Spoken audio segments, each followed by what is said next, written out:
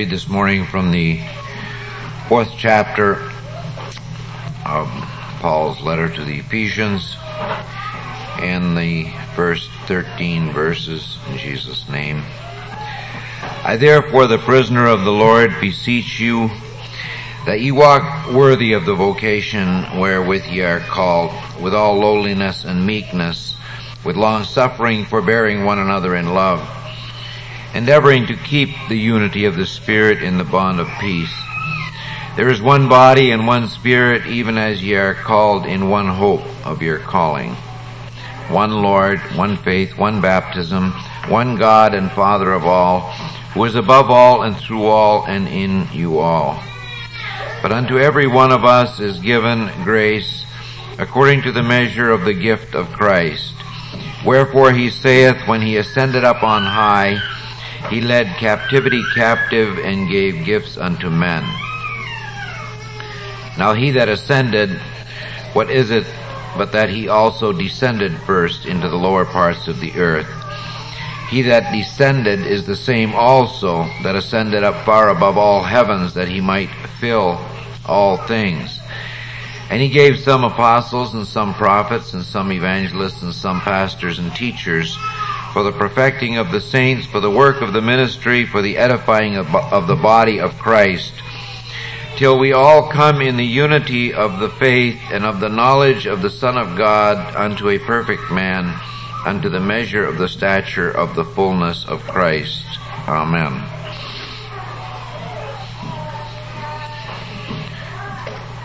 This epistle to the Ephesians is kind of a unique letter in the New Testament, because each epistle or each letter that was written, they were written to different congregations, and those congregations were different groups and with different experiences. And there's a marked difference between the way Paul writes to those Christians that were in Rome, or especially the way he writes to those that were in Galatia. The Christians in Ephesus were not entangled as in Galatia with a conflict between following the Old Testament law and form of worship and the new form of worship, the new covenant which was given in Christ Jesus. So they didn't have to be talked to the way the Galatians to distinguish between that which is of the law and that which is of grace. But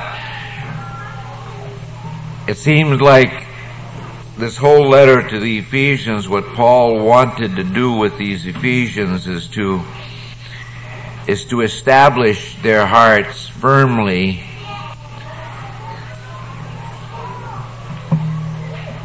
and establish their faith firmly in that place where it would be founded upon the rock, that rock which is Christ.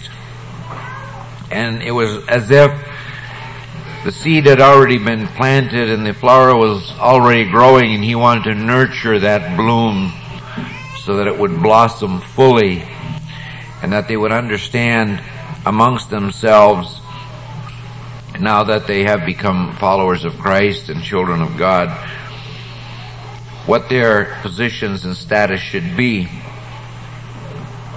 how they should walk in this life, and how they should deal with one another as the children of God, where their faith should be rooted and grounded in.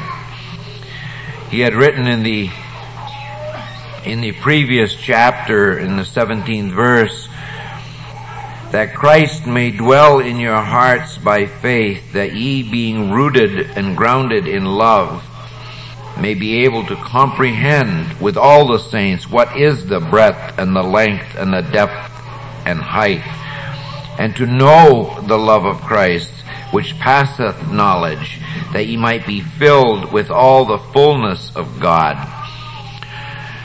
He wanted to establish their hearts because he knew that wherever the work of God is done, there is the enemy, the devil, the enemy of the soul, who is going to come in and he is going to tear up and to destroy and to rend. And he wanted them to be established to the point where they would be able to war against that and to distinguish between that which is of the flesh and that which is of the Spirit. He began this chapter the way he did the previous chapter, and he calls himself the prisoner of the Lord. I, therefore, the prisoner of the Lord. And in the third chapter he said, for this cause I, Paul, the prisoner of Jesus Christ, for you Gentiles.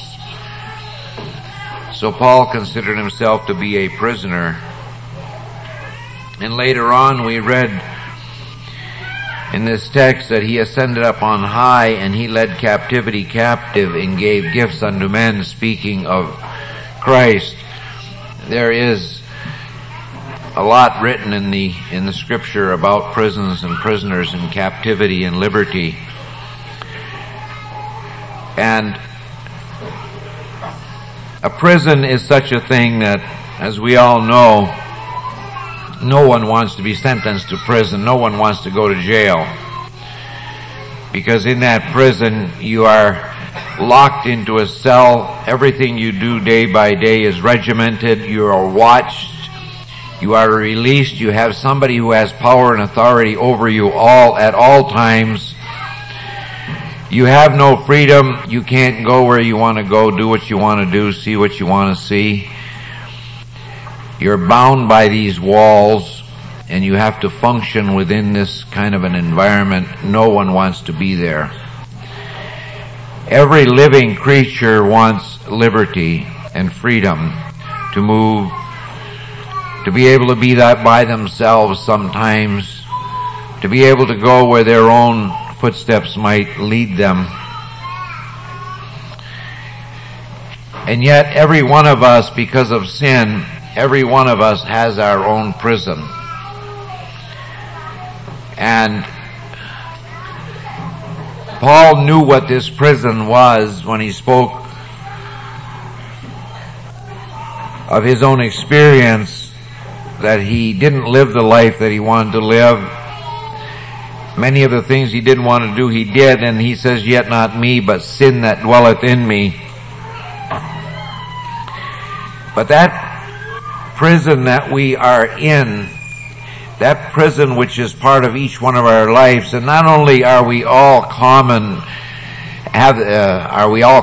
prisoners by the sin that fell upon all men through the transgression in the Garden of Eden, but each one of us individually has our own prison in our own natures. There's some things that we'd like to do and we can't do. There's some places we'd like to go and we can't go. We are all restricted by walls in our own nature. There's sometimes maybe you'd want to go in and give somebody a hug, and you can't give them a hug because you're not a hugger, and that's your prison. You've built that wall around yourself that you don't hug people, and so you can't give them a hug, and you kind of envy people that do. There might be a group of people you'd like to go over and talk to them and associate with them, but you can't because part of your prison is that you can only associate with certain kind of people at certain times, and you can't associate with everybody, so those prison walls bar you from going there. If you have an unbelieving neighbor maybe and there's a death in their family or some calamity, you'd like to stop there and kind of say, offer your sympathies or show your love somehow to them, but you can't do it because that's part of your prison walls. You have a hard time going up to a stranger and knocking on the door and opening the door and showing any love or compassion toward them. We all have our prison walls, each one of us as an individual, as well as that prison that surrounds all mankind.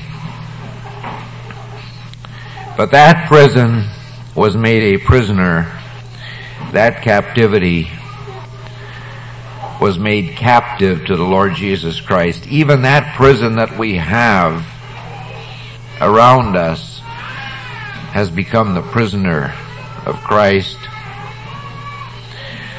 Paul was in a prison one time in his life.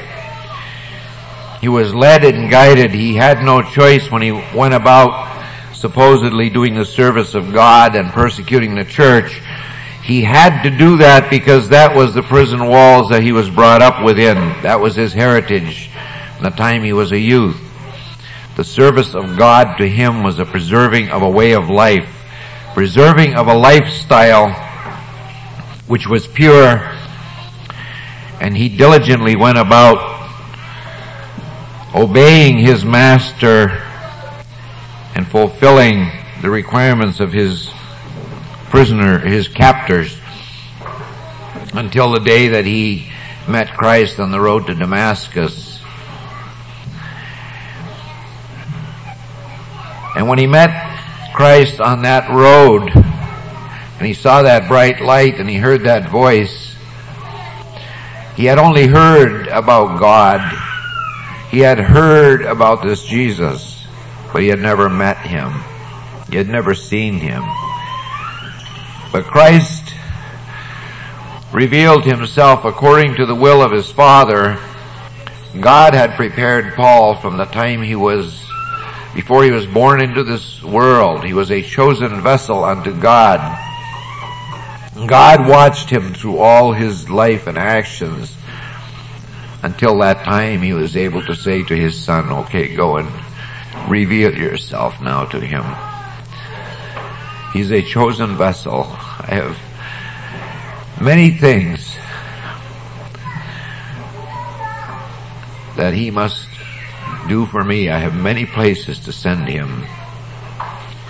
And when that happened, he went through an experience whereby he was loosed from the captivity that had been his all his life, and he became another prisoner. And as we read here, he was the prisoner of Jesus Christ. What's it like to be in a prison and to be a prisoner of someone where you like nothing better? In a marriage, if there is love between the husband and wife, and if there is a devotion between the husband and wife one toward another, they are glad to be prisoners to each other.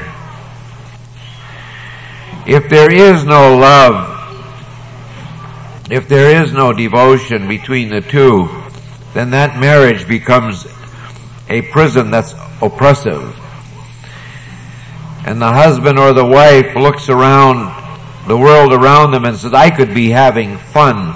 I could be enjoying myself. Life would be so much better if I wasn't bound and restricted the way I am.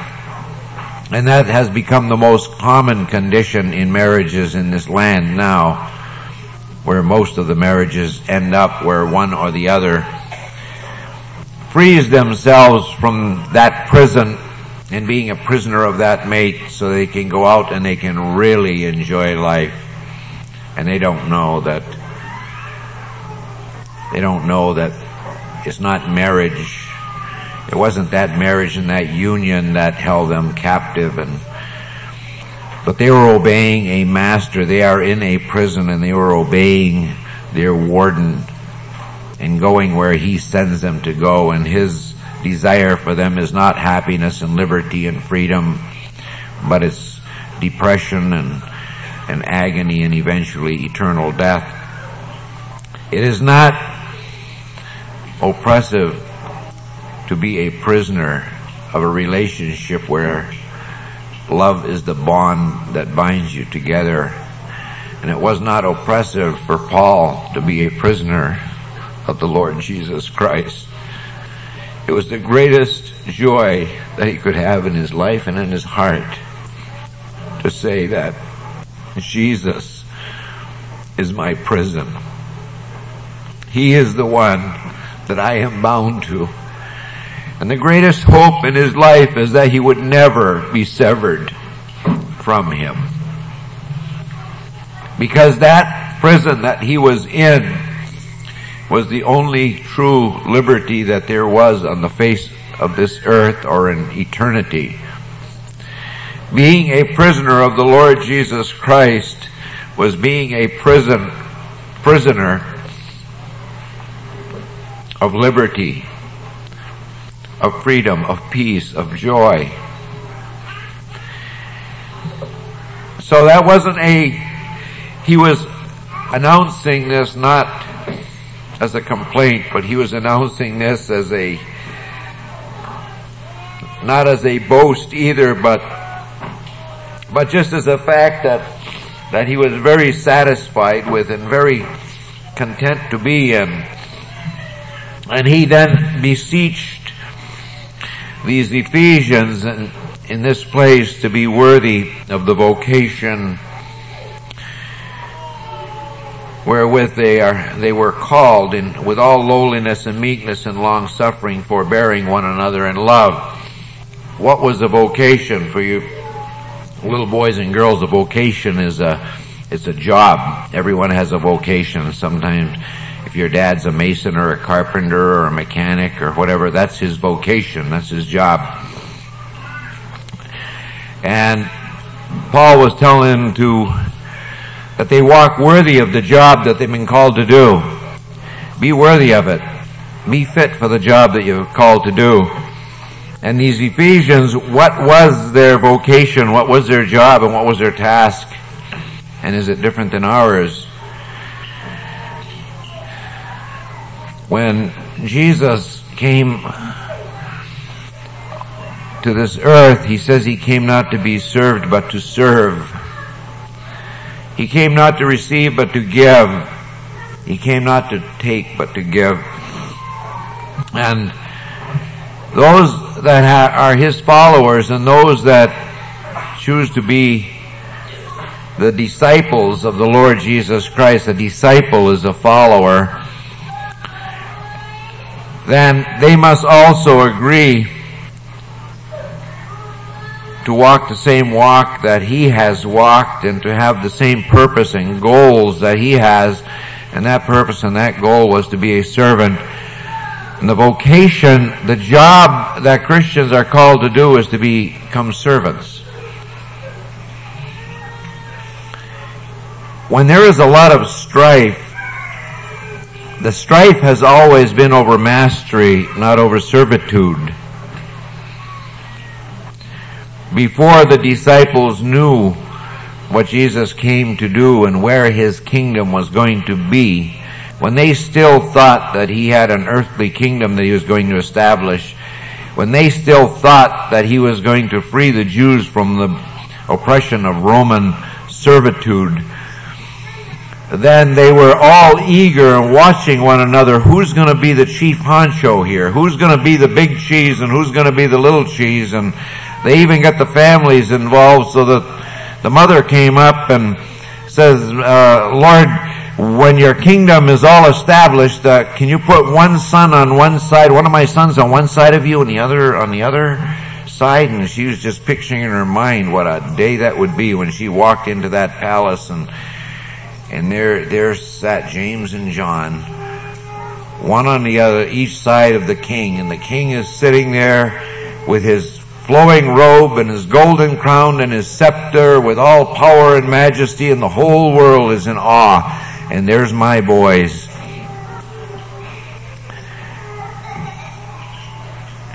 Must have been quite a thing when Jesus knew what the picture was in her mind, and he knew what his kingdom was going to be.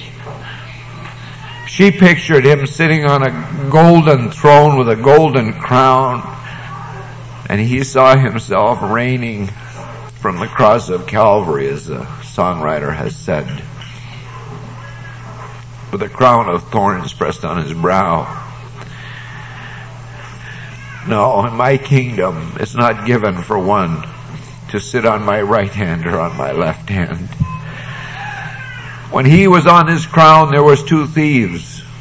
one on his right and one on his left. And I wonder when James and John saw later on, and when their mother saw later on where his throne really was, if she thanked God that my sons didn't have to be there, that they didn't have to be there.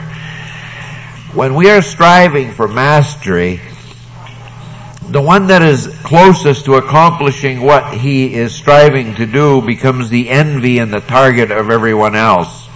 Everyone is after the champion. Everyone is out to beat the one that is best. And that's what our life for the most part is. We pick out the best and we're going to beat them.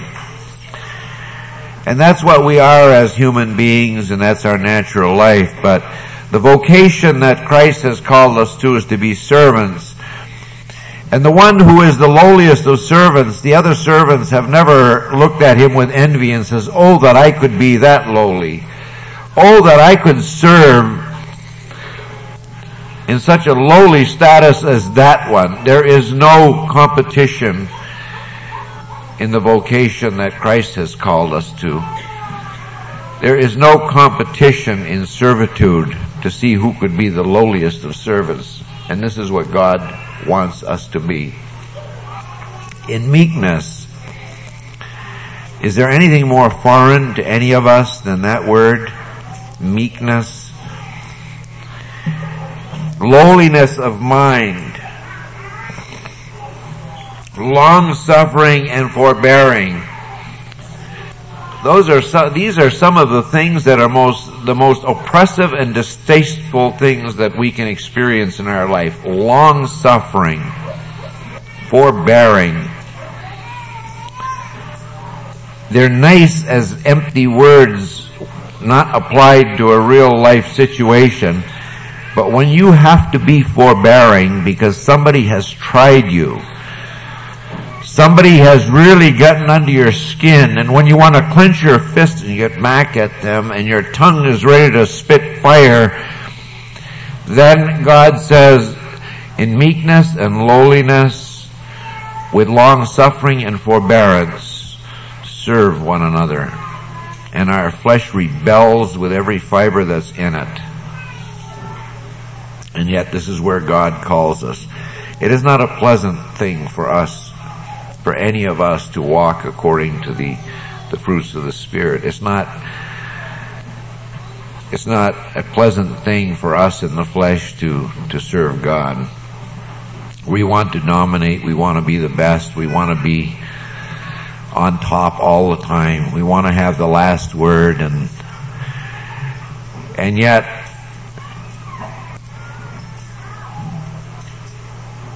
Jesus wants us to be worthy of the vocation. He wants us to be worthy of being servants one toward another. And when I say servants one toward another, I don't just mean within the confines of the church and our social group, but servants one toward another wherever we journey in this life. It's a hard thing. It really is. It's hard for any of us. You little boys and girls, when you're just real little and just learning to talk, what's one of the hardest words, or some of the hardest words to learn to say? Did you have any trouble learning to say, shut up? Is that hard to say? Is it hard to say, did you have any trouble learning to say, gimme? That's mine. Does anybody have to teach you to say, gimme, that's mine? But when somebody says, okay, now I want you to say please, that's pretty hard to say, isn't it? To say please. Or to say thank you. Those are hard words to say. The hardest words to say, the real hard words to say is, I'm sorry. Those are real hard to say. Alright? And that's because those words, please, thank you, I'm sorry, are all words that go with people that are meek, that are servants. They're all polite words. They're words of humility. Gimme, shut up, get out of here, that's mine. Those are all words that are aggressive. They're easy to say because it comes naturally. Nobody even has to teach us. We learn them all by ourselves very easily. We try to teach you little boys and girls to say nice words like that, I'm sorry, and thank you, and please, and excuse me, and we try to teach you to say it, and we as moms and dads, as grown-ups, we're trying to learn to say those words our whole life. We never really learn to say them when we should, as often as we should. But we want you to, and we want ourselves to, and that's what God wants us to learn. That's part of being meekness.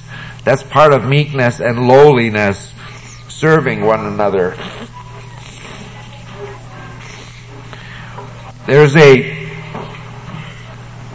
It's strange, but the things that we are most afraid of, the places in life that we're most afraid of, really, if we could get there, would give us the greatest liberty.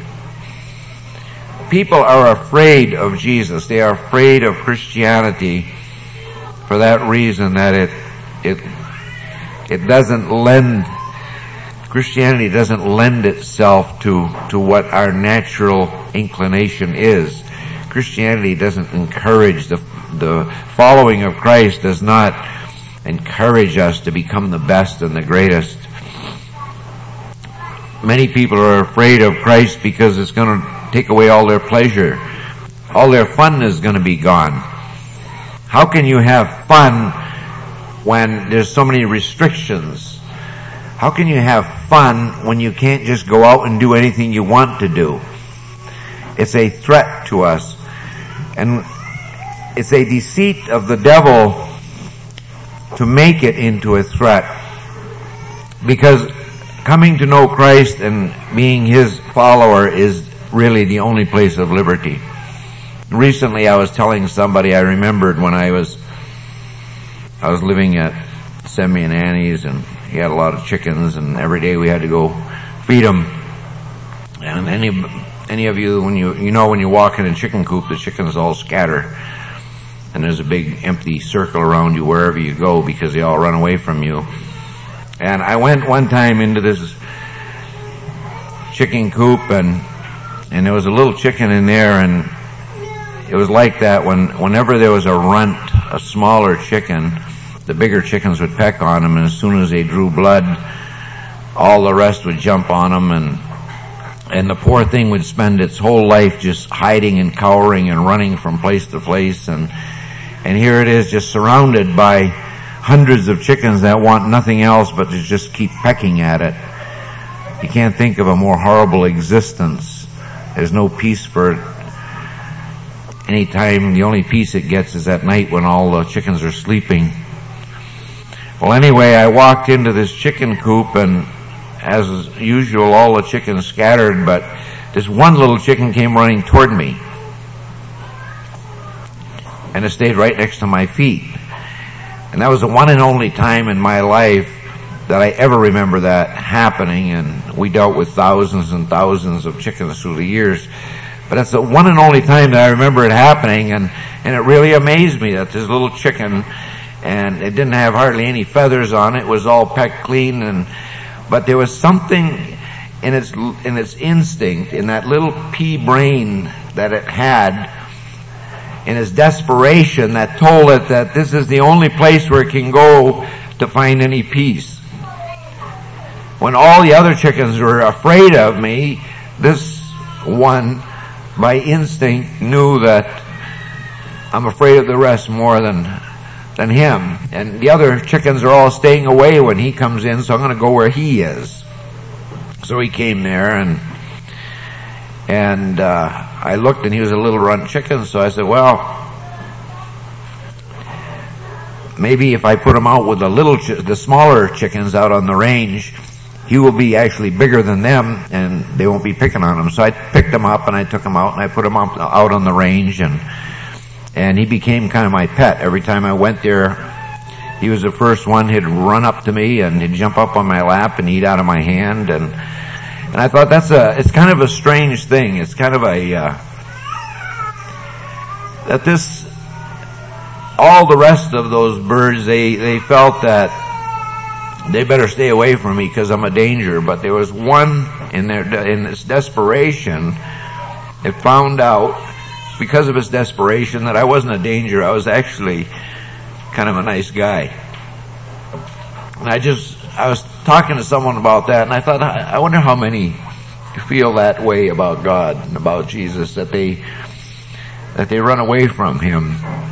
When He comes in, they scatter and they run away from Him. And they don't understand that that's their only refuge. And if they should run toward Him and be close to Him, well, if I can have a little compassion toward a chicken, certainly Christ has a lot of compassion toward men. And if they would run to Him, then they would find a refuge. They'd find where their enemies, they can find peace from their enemies. And they'd take them out the way I did and put them out in a place. And this chicken, when I brought him out in that range, he became big and fat and healthy and full feathered, and he almost waddled like a duck. He got so much to eat because he was the biggest one. And there are so many things in our life that are contrary to what our instincts are. And if there's anything that's contrary, it's the worship of God. Those things that people think are going to bring them unhappiness and sorrow are the only things that can bring them peace and to bring them joy. We think that by becoming the biggest and the greatest and the strongest and the wisest and having the last word, that is going to really make us feel good and we are going to be something. And we don't realize the great satisfaction, the joy that even Apostle Paul here had when he was able to become the lowest and the weakest and the poorest and become a servant of servants for the Lord Jesus Christ. And when we get to heaven, it's going to be the same way. We're not going to get to heaven and say, like James and John, that now we can sit on the throne. Now we're here and we can really reign with Jesus. It says that when the crowns are placed upon our head, we will take them off and we will throw them at His feet and we will sing praises to His name. There will be eternal joy in heaven that we can be there as the bride of Christ, as the eternal prisoner of the Lord Jesus Christ. We will not be striving and rejoicing because we've become something big, but we'll be rejoicing because He found us worthy to even be there, to even be a gatekeeper in the house of the Lord. And He wants us to endeavor to keep the unity of the Spirit and the bond of peace very foreign to us, very strange. Peace is not something that we nurture. We go through our whole life creating confrontations and challenges because in our flesh we're a lot more comfortable with confrontations and challenges than we are with peace. And He tells them and tells us that there are not, even on this earth and in heaven, there's not going to be a whole bunch of different groups and different statuses, but there's going to be one body, there's one Spirit, there's one hope, there's one Lord, there's one faith, there's one baptism, and there is one God. There are different religions, there are different lifestyles, there are many different people, there's different cultures, there are so many different diverse things on the face of this earth, and each one is unique in itself, and each one, because that's the way they're brought up and that's the way they taught, they say this is how it should be. Even our food, the food that we eat If we went to some of these foreign countries, I remember reading how this one guy went down to New Guinea or wherever it was, and they offered him, they really wanted to feed him the best, so they wrapped up they take fly larvae and put it in a log, and they grow these slugs, slimy slugs, and they wrap them up in a leaf, and they toast them, and they gave it to this guy because they really wanted to honor him, give him the best they had. I mean, we'd go down there, would gag if they gave us a roasted slug to eat, and yet they feel that that's the best food that they could possibly consume. We're so different. Everybody in the world is so different, and our values are so different, and what one thinks is great, the other one thinks is horrible, and a lot of that creeps into our religion. And I say religion as opposed to our worship of God, because religions are a social thing. As I repeated what that one fellow said, that religion is the suit we wear, and that relationship that we have with God is what's underneath the suit. Religion is when we reach up to God, and our relationship with God is when He reaches down to each one of us. We have these diversions, we have these differences, and we can't see past them. But there is one God in heaven, there is one faith, there is one hope, there is one baptism, there is one Christ, there is one love of God that covers all, and that is what we should promote. We should promote, and I don't know how you deal with people, but like one fellow, well, not only one, but different ones that I've talked to, and I can only encourage them one way. Their life is messed up. They don't know which way to turn. I tell them, pray, ask God to help you. I haven't found any other way. I don't know the solutions. I don't know the answers. I says, ask God to help you. And I said, I know He's listening. And I said, well, one fellow says, well, maybe we need to go to church, And I said, well, no, you don't need religion. I said, you need Christ. You need Christ. Your family needs Christ. That's the only thing that's going to help you. Churches might kind of give you a solace. Religion gives you kind of a band-aid, but Christ gives you healing. And that's not to say that Christ isn't involved in religion, but religion isn't Christ. We can't come into this church and worship. You can't come here and say that, well, I'm going to go on the Going Road and today I'm going to go worship God. You can't do that. God isn't subject to you or me. If you worship God, you worship Him right inside here. And if you weren't worshiping Him when you were driving here, or if you weren't worshiping Him at home, you're not going to worship Him here. They that worship Him, God is a spirit, and they that worship Him must worship Him in spirit and in truth. It's part of our life. It's an everyday thing. It's not just a religious ritual that we do. When we come together, it's a communion of the individual worship that we have in our heart. We can't create a worship by coming together, but we can worship together with the worship that we already have in our heart. If we all love Jesus, then it's a pleasure to have communion with each other and to relate of that, because we understand each other, that there is a love of Christ within us.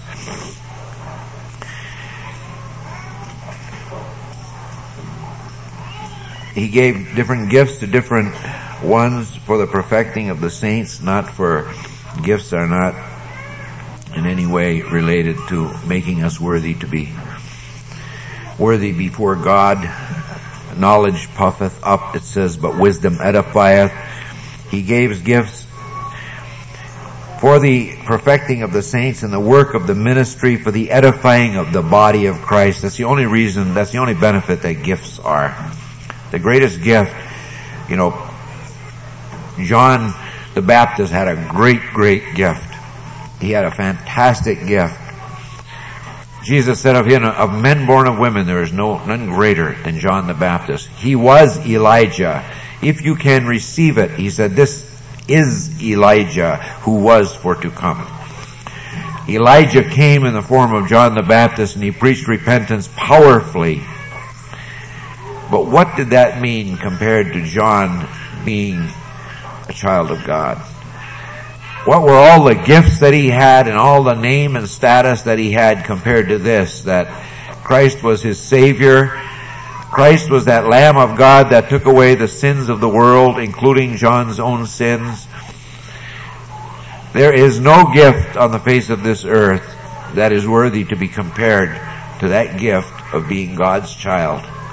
That gift of the Spirit of adoption, whereby we can believe that God has committed his self to us to keep us as his children and to give us whatever we need to go through whatever he has to go through for our sake.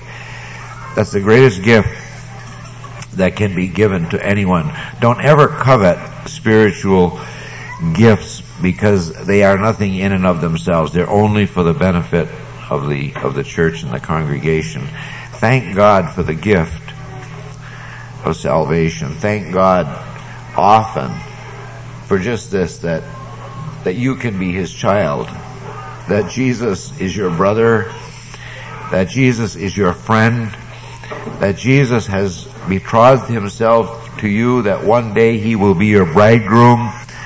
Thank God that you have received not only the invitation to the wedding, but you've received the wedding garment as a free gift also.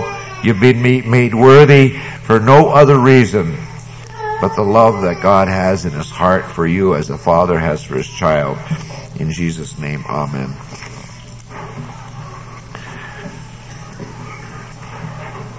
Should I say grace? Let's thank God for the food, the natural things that he has prepared for us in all things. Father, we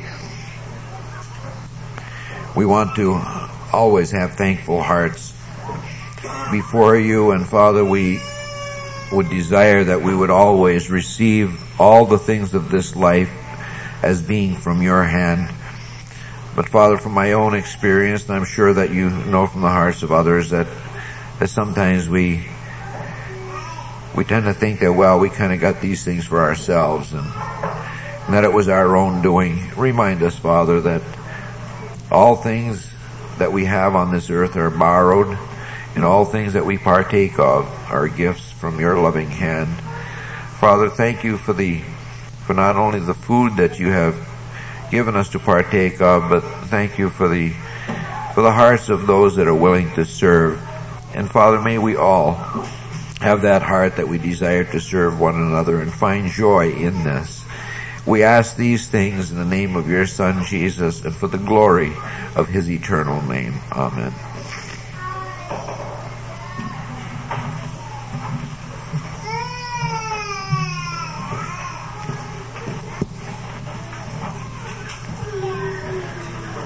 The lost articles department that have been given to me and that we have include an electronic Bible, a woman's watch, a camera, and a Chrysler Corporation Mopar key. So if anybody's lost any of these articles, I have them.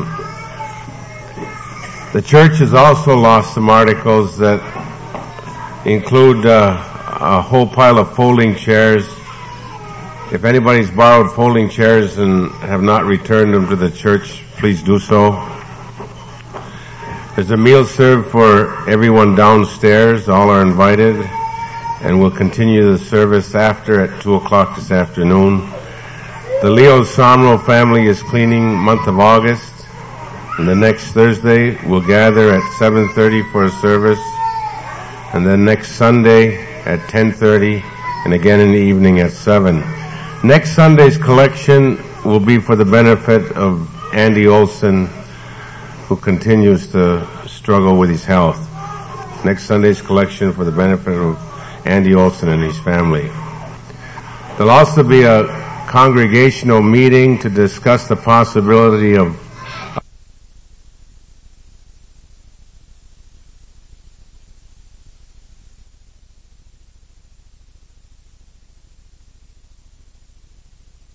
services.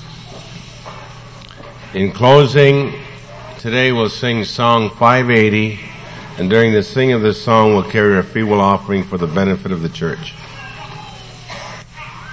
Yes, Bernie.